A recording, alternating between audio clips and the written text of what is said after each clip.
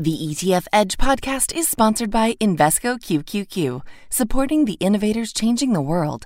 Invesco Distributors, Inc. Welcome to ETF Edge, the podcast. If you're looking to learn the latest insights on all things exchange-traded funds, you are in the right place. Every week, we're bringing you interviews, market analysis, breaking down what it all means for investors. I'm your host, Bob Pisani, just back on a nice trip to the Caribbean.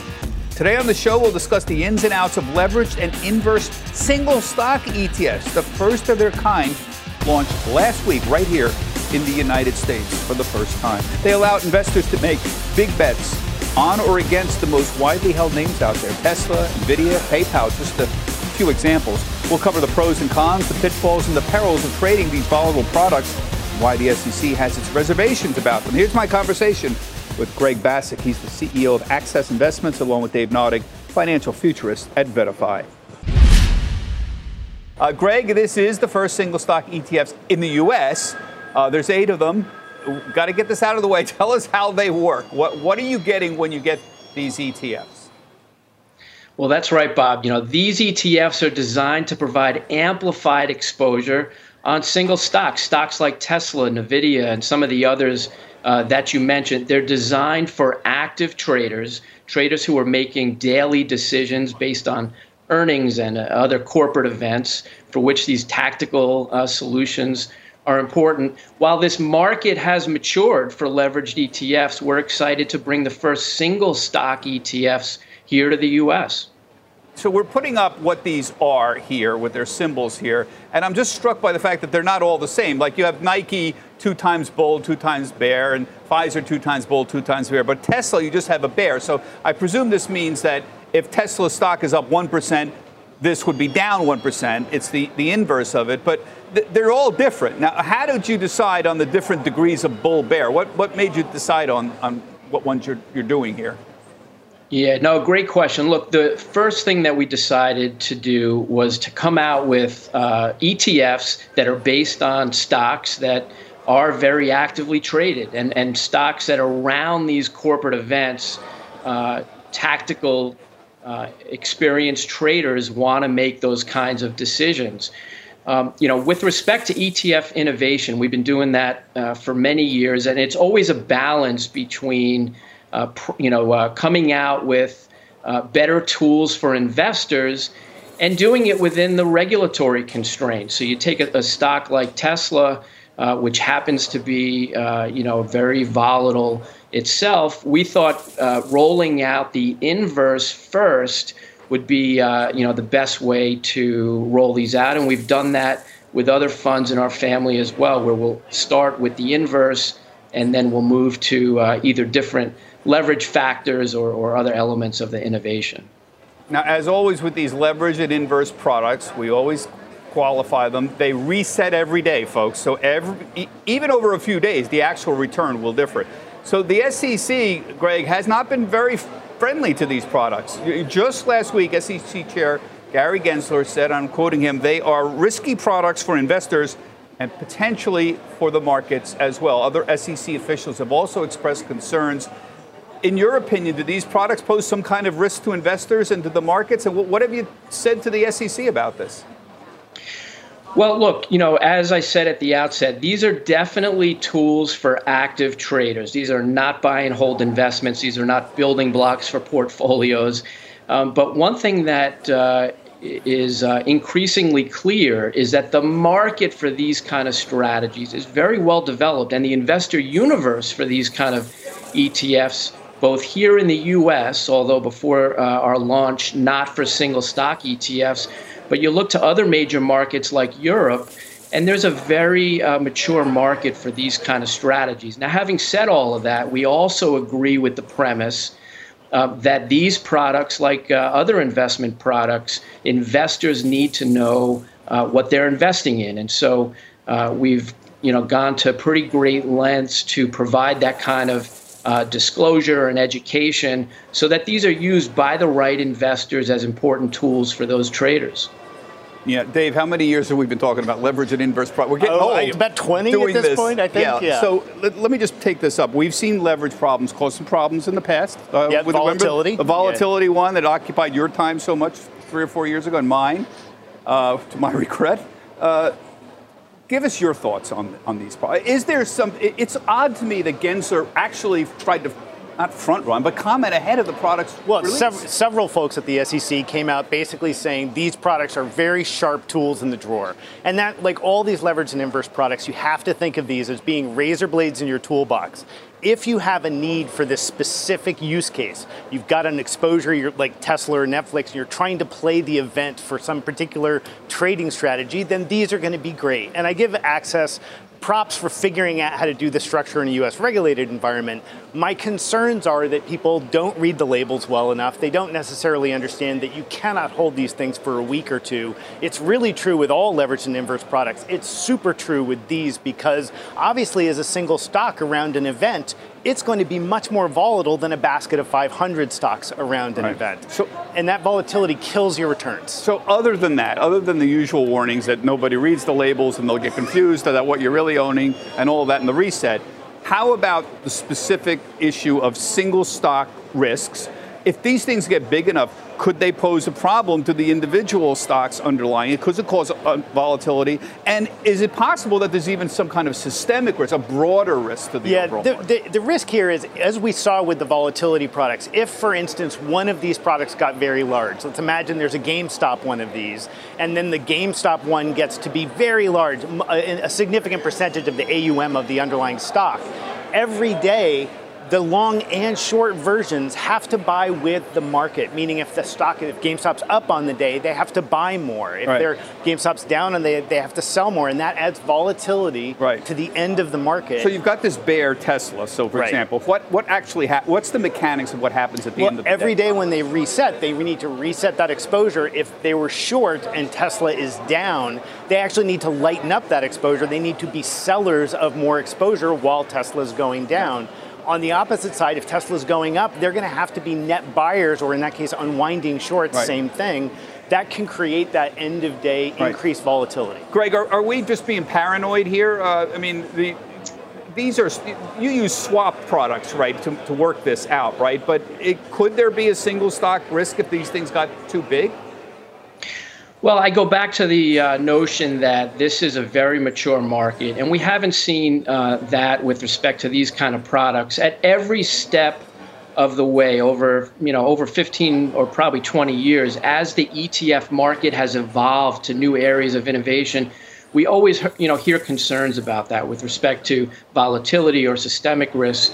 One thing that gets us excited, as we look to continue to innovate in the area of ETFs is ETFs as a vehicle has remained very, very resilient. One other thought I would share with you is that, buying and using leverage, that's also been around for, many, many years. And the traditional ways of doing that, such as, buying on margin with itself, comes with some limitations and risks. For example, investors that buy on margin could potentially lose more than their initial investment, whereas this ETF, single stock ETF, in that regard, we believe is a better mousetrap in that investors can't lose more than they're investing. So it's another reason why we were really focused on innovating in this area.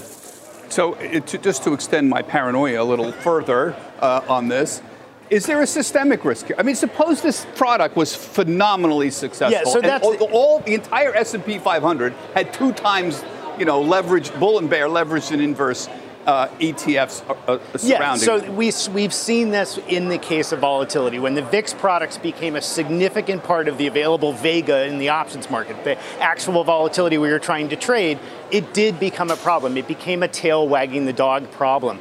Now, we'd have to have enormous success. I think Greg would be happy to retire on the amount of success that might be required. Yeah, he's going to retire. We're going to have to clean up this mess and explain it to everybody. But the point is, like, there is some opportunity for these things to get out of hand. Now, we're talking about huge mega cap stocks. He's right that this does have a point solution difference for traders that are looking for that kind of negative exposure without taking that margin risk. Those are all accurate statements.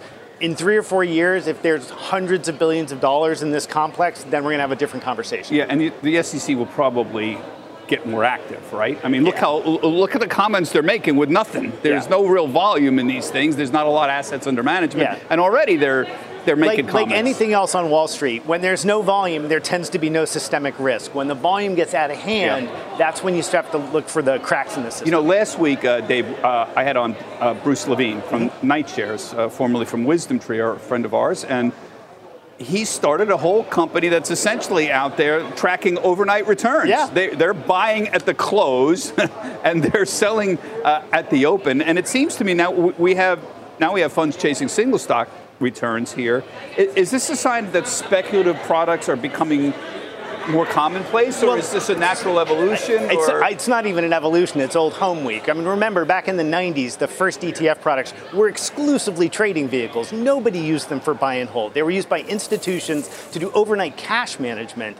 What we're seeing now is this rise of a new class of trading products. It makes a ton of sense. We've had a new class of retail trader come into the market in the last couple of years. Of course, we're going to get product chasing that market. At the same time, I point out we still have traditional buy and hold low-cost beta being released by issuers every day with great opportunities for expansion. So we're going to continue to bifurcate this market. Some products are going to be appropriate for retail traders. Some products aren't. Right. And just move a little bit here. Most of the inflows continue to be boring, plain vanilla, S&P 500. I mean, I know we focus on these little niche products because intellectually they're interesting to you and me. But the truth is, most of the world doesn't pay any attention to this, right? So there are, just summarized, I have Dr. Noddick here who knows all things on flows. Money's still going into. Money's still going in. It's still going in predominantly 80% of it's still going into cheap, low-cost beta. It's going into fixed income. It's going into treasuries. It's going into international and developed equities, exactly like you would expect. And during this last 6 months, we've seen investors use tools to do things like get exposure to dividends again because they're looking for income sources. Get exposure to inflation plays like Greg's own product, PPI, right? Great product mixing in commodities and inflation-sensitive equities and tips. All sorts of great products out there that are long-term buy and hold, very different than inverse Tesla. Yeah, and I want to ask you about that, Greg, before we go, but about your new products. But I just want to know, there's already single stock leverage and inverse ETFs to trade in Europe. How long have they been trading, and what kind of history do they have in terms of influencing volatility? Yeah, great question. So the market for these products happens to be quite mature. They've been trading in Europe for a number of years. And the growth in assets also is very reflective, we believe, in the demand, again, by these kind of more active traders. The other thing I would share is that we have not seen those kind of systemic risks and the other challenges that you pose for these single stock ETFs. In the U.S., I would make the same comment, which is that while single stock ETFs had not been available before our launch last week, the market has really matured. You know, it started out with broad-based indexes, then sectors, then industries, but even 2x and 3x leveraged single commodities like oil, had been available previously. We just really took that structure, the leveraged ETF, and we provided, as Dave put it, another tool in the toolbox for active investors. Yeah. Now, you got approval for 18 of these, as I understand, but you only launched 8. Can you give us a preview? What are the other 10, and when are they going to launch? Yeah, no, absolutely.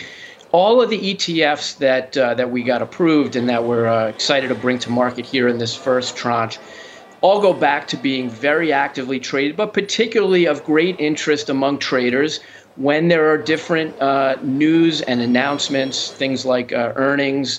And so the other single stock ETFs that we included in that tranche represent other industries. So ConocoPhillips, another leader in the space that it plays in, but where investors want to make tactical decisions on a daily basis with respect to those kind of developments. And so to your point, we have 18 in this first tranche. And to be honest, we're most excited about the pipeline behind those, not only in the single stock ETF areas, but other areas where we believe there's still a lot of white space in ETF development. Like what? Well, look, you mentioned PPI before. This is the first ETF that in a single investment, you get both exposure to a range of asset class that in a single way, tips and commodities had been used as inflation hedge, while at the same time, you also have investments that tend to do well in rising price environments like cyclical stocks. So we look at areas where investors have, certain challenges, and where in the efficiency and ease of the ETF wrapper, we can bring that new development to the market. Yeah, I guess my question would be, Pfizer to me is not an obvious choice for a leverage and inverse ETF. I mean, Apple maybe, AMD. Do you choose based on beta, or what is it? What is the decision process there? If you make it simple, because I'm a simple guy. Okay.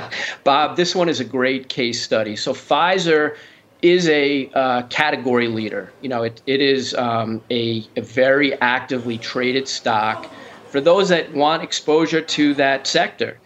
But interestingly, in a situation like we just saw, the FDA looking to give pharmacists the ability to give out the COVID pill, there are active traders that might, express a view on Pfizer, bullish or bearish, but want to trade on that news.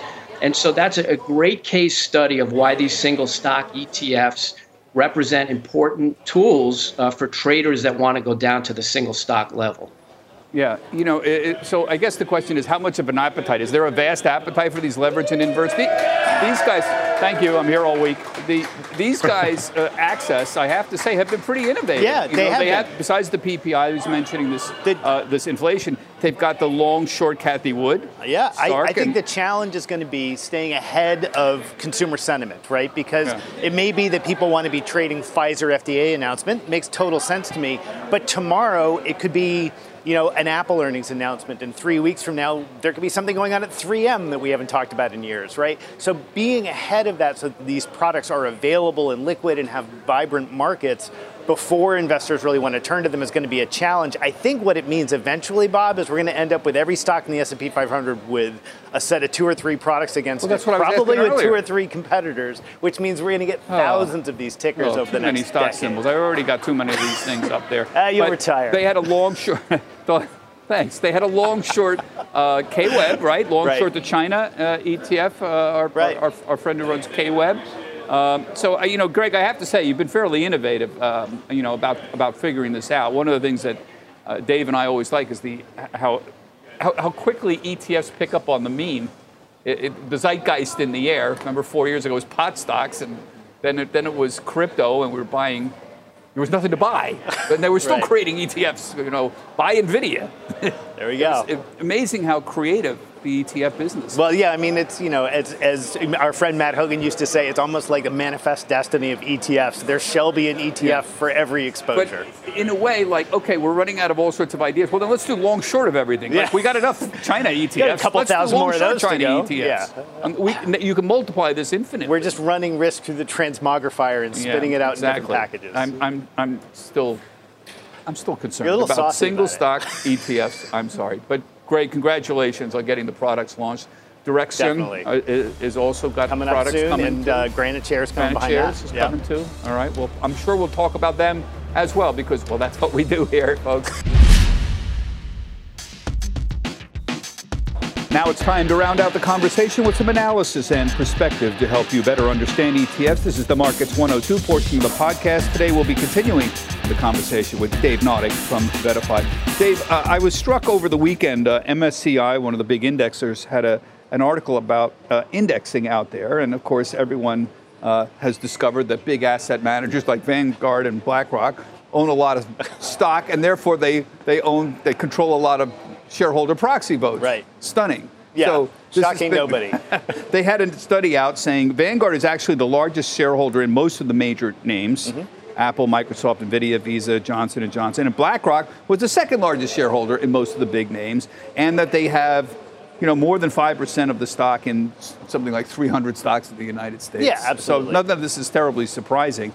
I guess what people are interested in is the politics of this around proxy voting. So they voted for years and nobody said anything. And now that some of these are starting to get a little political, like climate change that people are for or against, people have started noticing this and saying, wait a minute, do we want to have these people have so much power? Right. Particularly since people like Larry Fink have had positions on climate change. Over the weekend, you made a prognosis for this year. You'd say, I'd be shocked, this is you talking, if we don't see at least some trial balloons floating in the next year on severely limiting or altering how asset managers vote proxies. Yes. How would is that desirable, and how would it work? I don't think it's desirable. I wouldn't be a fan, but I think it's worth backing up a little bit and thinking about what all this means, right? If I'm an investor and I buy my Vanguard fund, whether it's an ETF, doesn't really matter. It doesn't matter whether it's indexed or active, any of that, but I use Vanguard. Part of what I'm doing is entering a contract through the fund with Vanguard to become my proxy voter. It actually right? says that, right? It's written into the documentation, right? So this isn't a surprise to anybody. There is no legal or structural mechanism that I've ever found that allows me as an individual to go to Vanguard and say, you know what, I think Tesla's a terrible company and I don't like the CEO. I would like to vote to have Elon Musk kicked out. There's no vehicle. There's no way to do that right now. So the only way that this can happen is one of two things. The 40 Act actually says the default is the asset manager can't vote. And then there has to be an explicit handover of that authority, which in every case there is. Yeah. In every case there is. So they could tweak the 40 Act to come back and say, well, okay, now the default's going to really have to be no, and in order to say yes, you can vote these shares, we'll put some restrictions on that. That would take literally an act of Congress, though. They'd have to change the. They would have to change the rule. It wouldn't be a regulatory thing, right? That seems very unlikely, obviously, because Congress isn't passing any laws. So there could instead be some additional scrutiny about how these things are done. There could be some requirements passed, in regulatory form by the SEC, suggesting that it's because these are registered investment advisors that they have certain standards of care to look through to those end customers, maybe by polling them and asking their general opinions on things like voting with management or compensation or ESG proposals. So there could be proposals about those types of things. Most of the proposals I have heard have been simply, let's just cap the amount that any one voter is allowed to vote from the asset management community. I've heard the number 5% kicked around before, so that BlackRock, for instance, couldn't vote more than 5% of the shares of Exxon. I'm not a fan. That's disenfranchising investors. That's exactly right. Because Vanguard owns 7.7% of Apple. If we kept it at 5%, 2.7% of Vanguard shares would essentially be invalid. Totally disenfranchised. Right. So the long-term correct solution from sort of an ethics standpoint is there should be some mechanism for me as an individual to express my desires on corporate voting. But there's going to be a ways to get there. There's some tech solutions folks are working on there to try to poll and look through. What about the companies themselves? Could Vanguard or BlackRock or anybody simply say, we would like a mechanism whereby our shareholders can vote on certain proposals? How would you even do that? Could they? Yeah, well, BlackRock's been pretty upfront about doing that on the institutional side of the business, where it's much easier because it's mostly in separately managed accounts, right, or in collective trusts where they have more ability to identify those end investors. Imagine them trying to figure out who owns every share of IVV. They never do it, right? The way the system works, it would never happen. So there's a desire. I mean, honestly, I've talked to most of the asset managers that want to do this. They would like to be able to carry those shareholder preferences forward. There's just not a technical or a regulatory mechanism to do it. Yeah. But to your point about us getting some activity on this is one of those rare issues where you get sort of Bernie Sanders and Ted Cruz mad at the same thing for different reasons. Yeah. And if you can get both of them mad at BlackRock for different reasons, the likelihood something's going to happen is pretty high. Let me move on to crypto. Of course, Gensler and the SEC just recently turned down Grayscale's application for a pure play Bitcoin ETF. It looks like they're going to continue turning down. And one of the reasons is we don't have regulatory control over critical aspects of the crypto infrastructure, particularly, for example, exchanges. And Gary Gensler constantly says, come on in and talk to us. Yeah. Come on in. Everybody come on in. But he's specifically talking towards the exchanges. So you wrote this weekend, and this makes a lot of sense to me. I'm going to quote you here. The path towards approval that seems most likely remains a crypto exchange of significant U.S. scale, like Coinbase or Gemini, working proactively with the SEC to get over the surveillance requirements that the SEC keeps highlighting in its rule rejections from exchanges. So you seem to be predicting somebody's going to come forward and make a deal with the SEC to get regulated, and all of a sudden that's going to bring enormous business in them, and they're going to approve.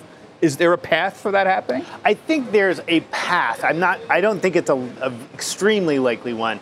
To me, the most likely case scenario here, if I'm just crystal balling the whole thing, I guess it's VettaFi Financial Futurist. I have to pull out the crystal ball once in a while. FTX US has been really aggressive in trying to directly interact with the US regulatory system, right?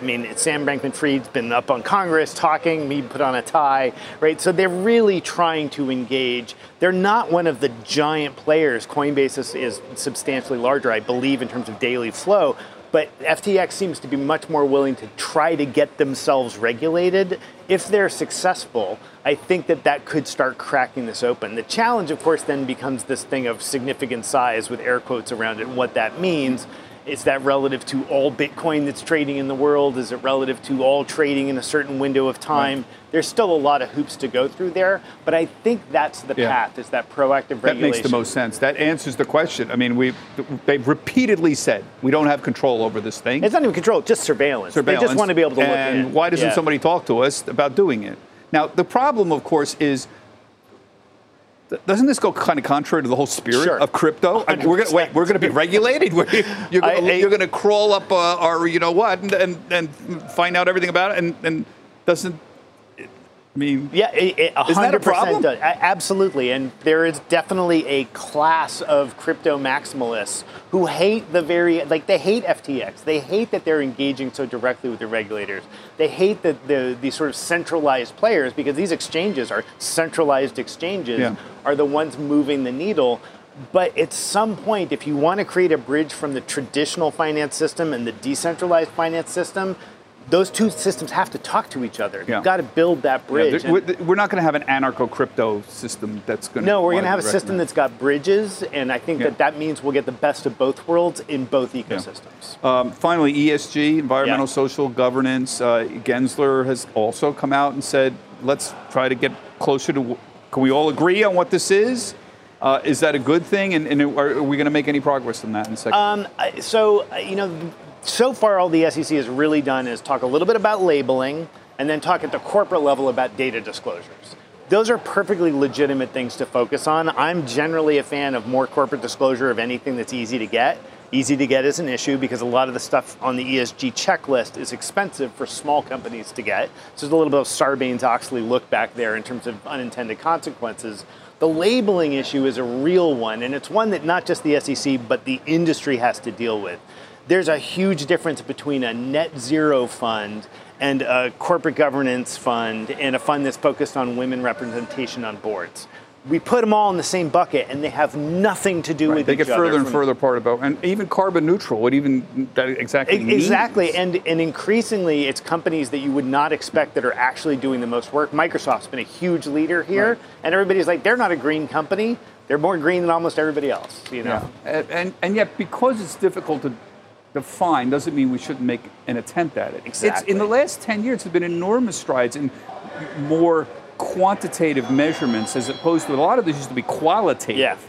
And they're getting better. Every time I start looking at the nerds who really look at it on a level below me, it's getting great. Right? It's getting quite as an academic, as a wonk on this stuff. The data is getting really great. Whether it's the carbon stuff coming from companies, or whether it's just the proof in the pudding around things like controversy scores and regulatory compliance and things like that. there's real meat on the bones here. It's going to be a really interesting year or two for ESG. Well, I'm a big backer of this whole concept, and I'm totally with everyone who says it's too fuzzy. There's a lot of politics floating around this thing. That's one thing you got to be very careful of, separating the people who don't like it, period. I just don't like the whole concept, and those who say, well, there are issues around defining what it is. And of course there are issues around defining what it is and how we implement it, but those are, to your point, those are the conversations. All right, thank you, old friend. Dave Nadig is the financial futurist at VettaFi and all-round professor of ETFs, as I like to call them. Everybody, thank you for joining us on the ETF Edge podcast. Invesco QQQ believes new innovations create new opportunities. Become an agent of innovation. Invesco QQQ. Invesco Distributors, Inc.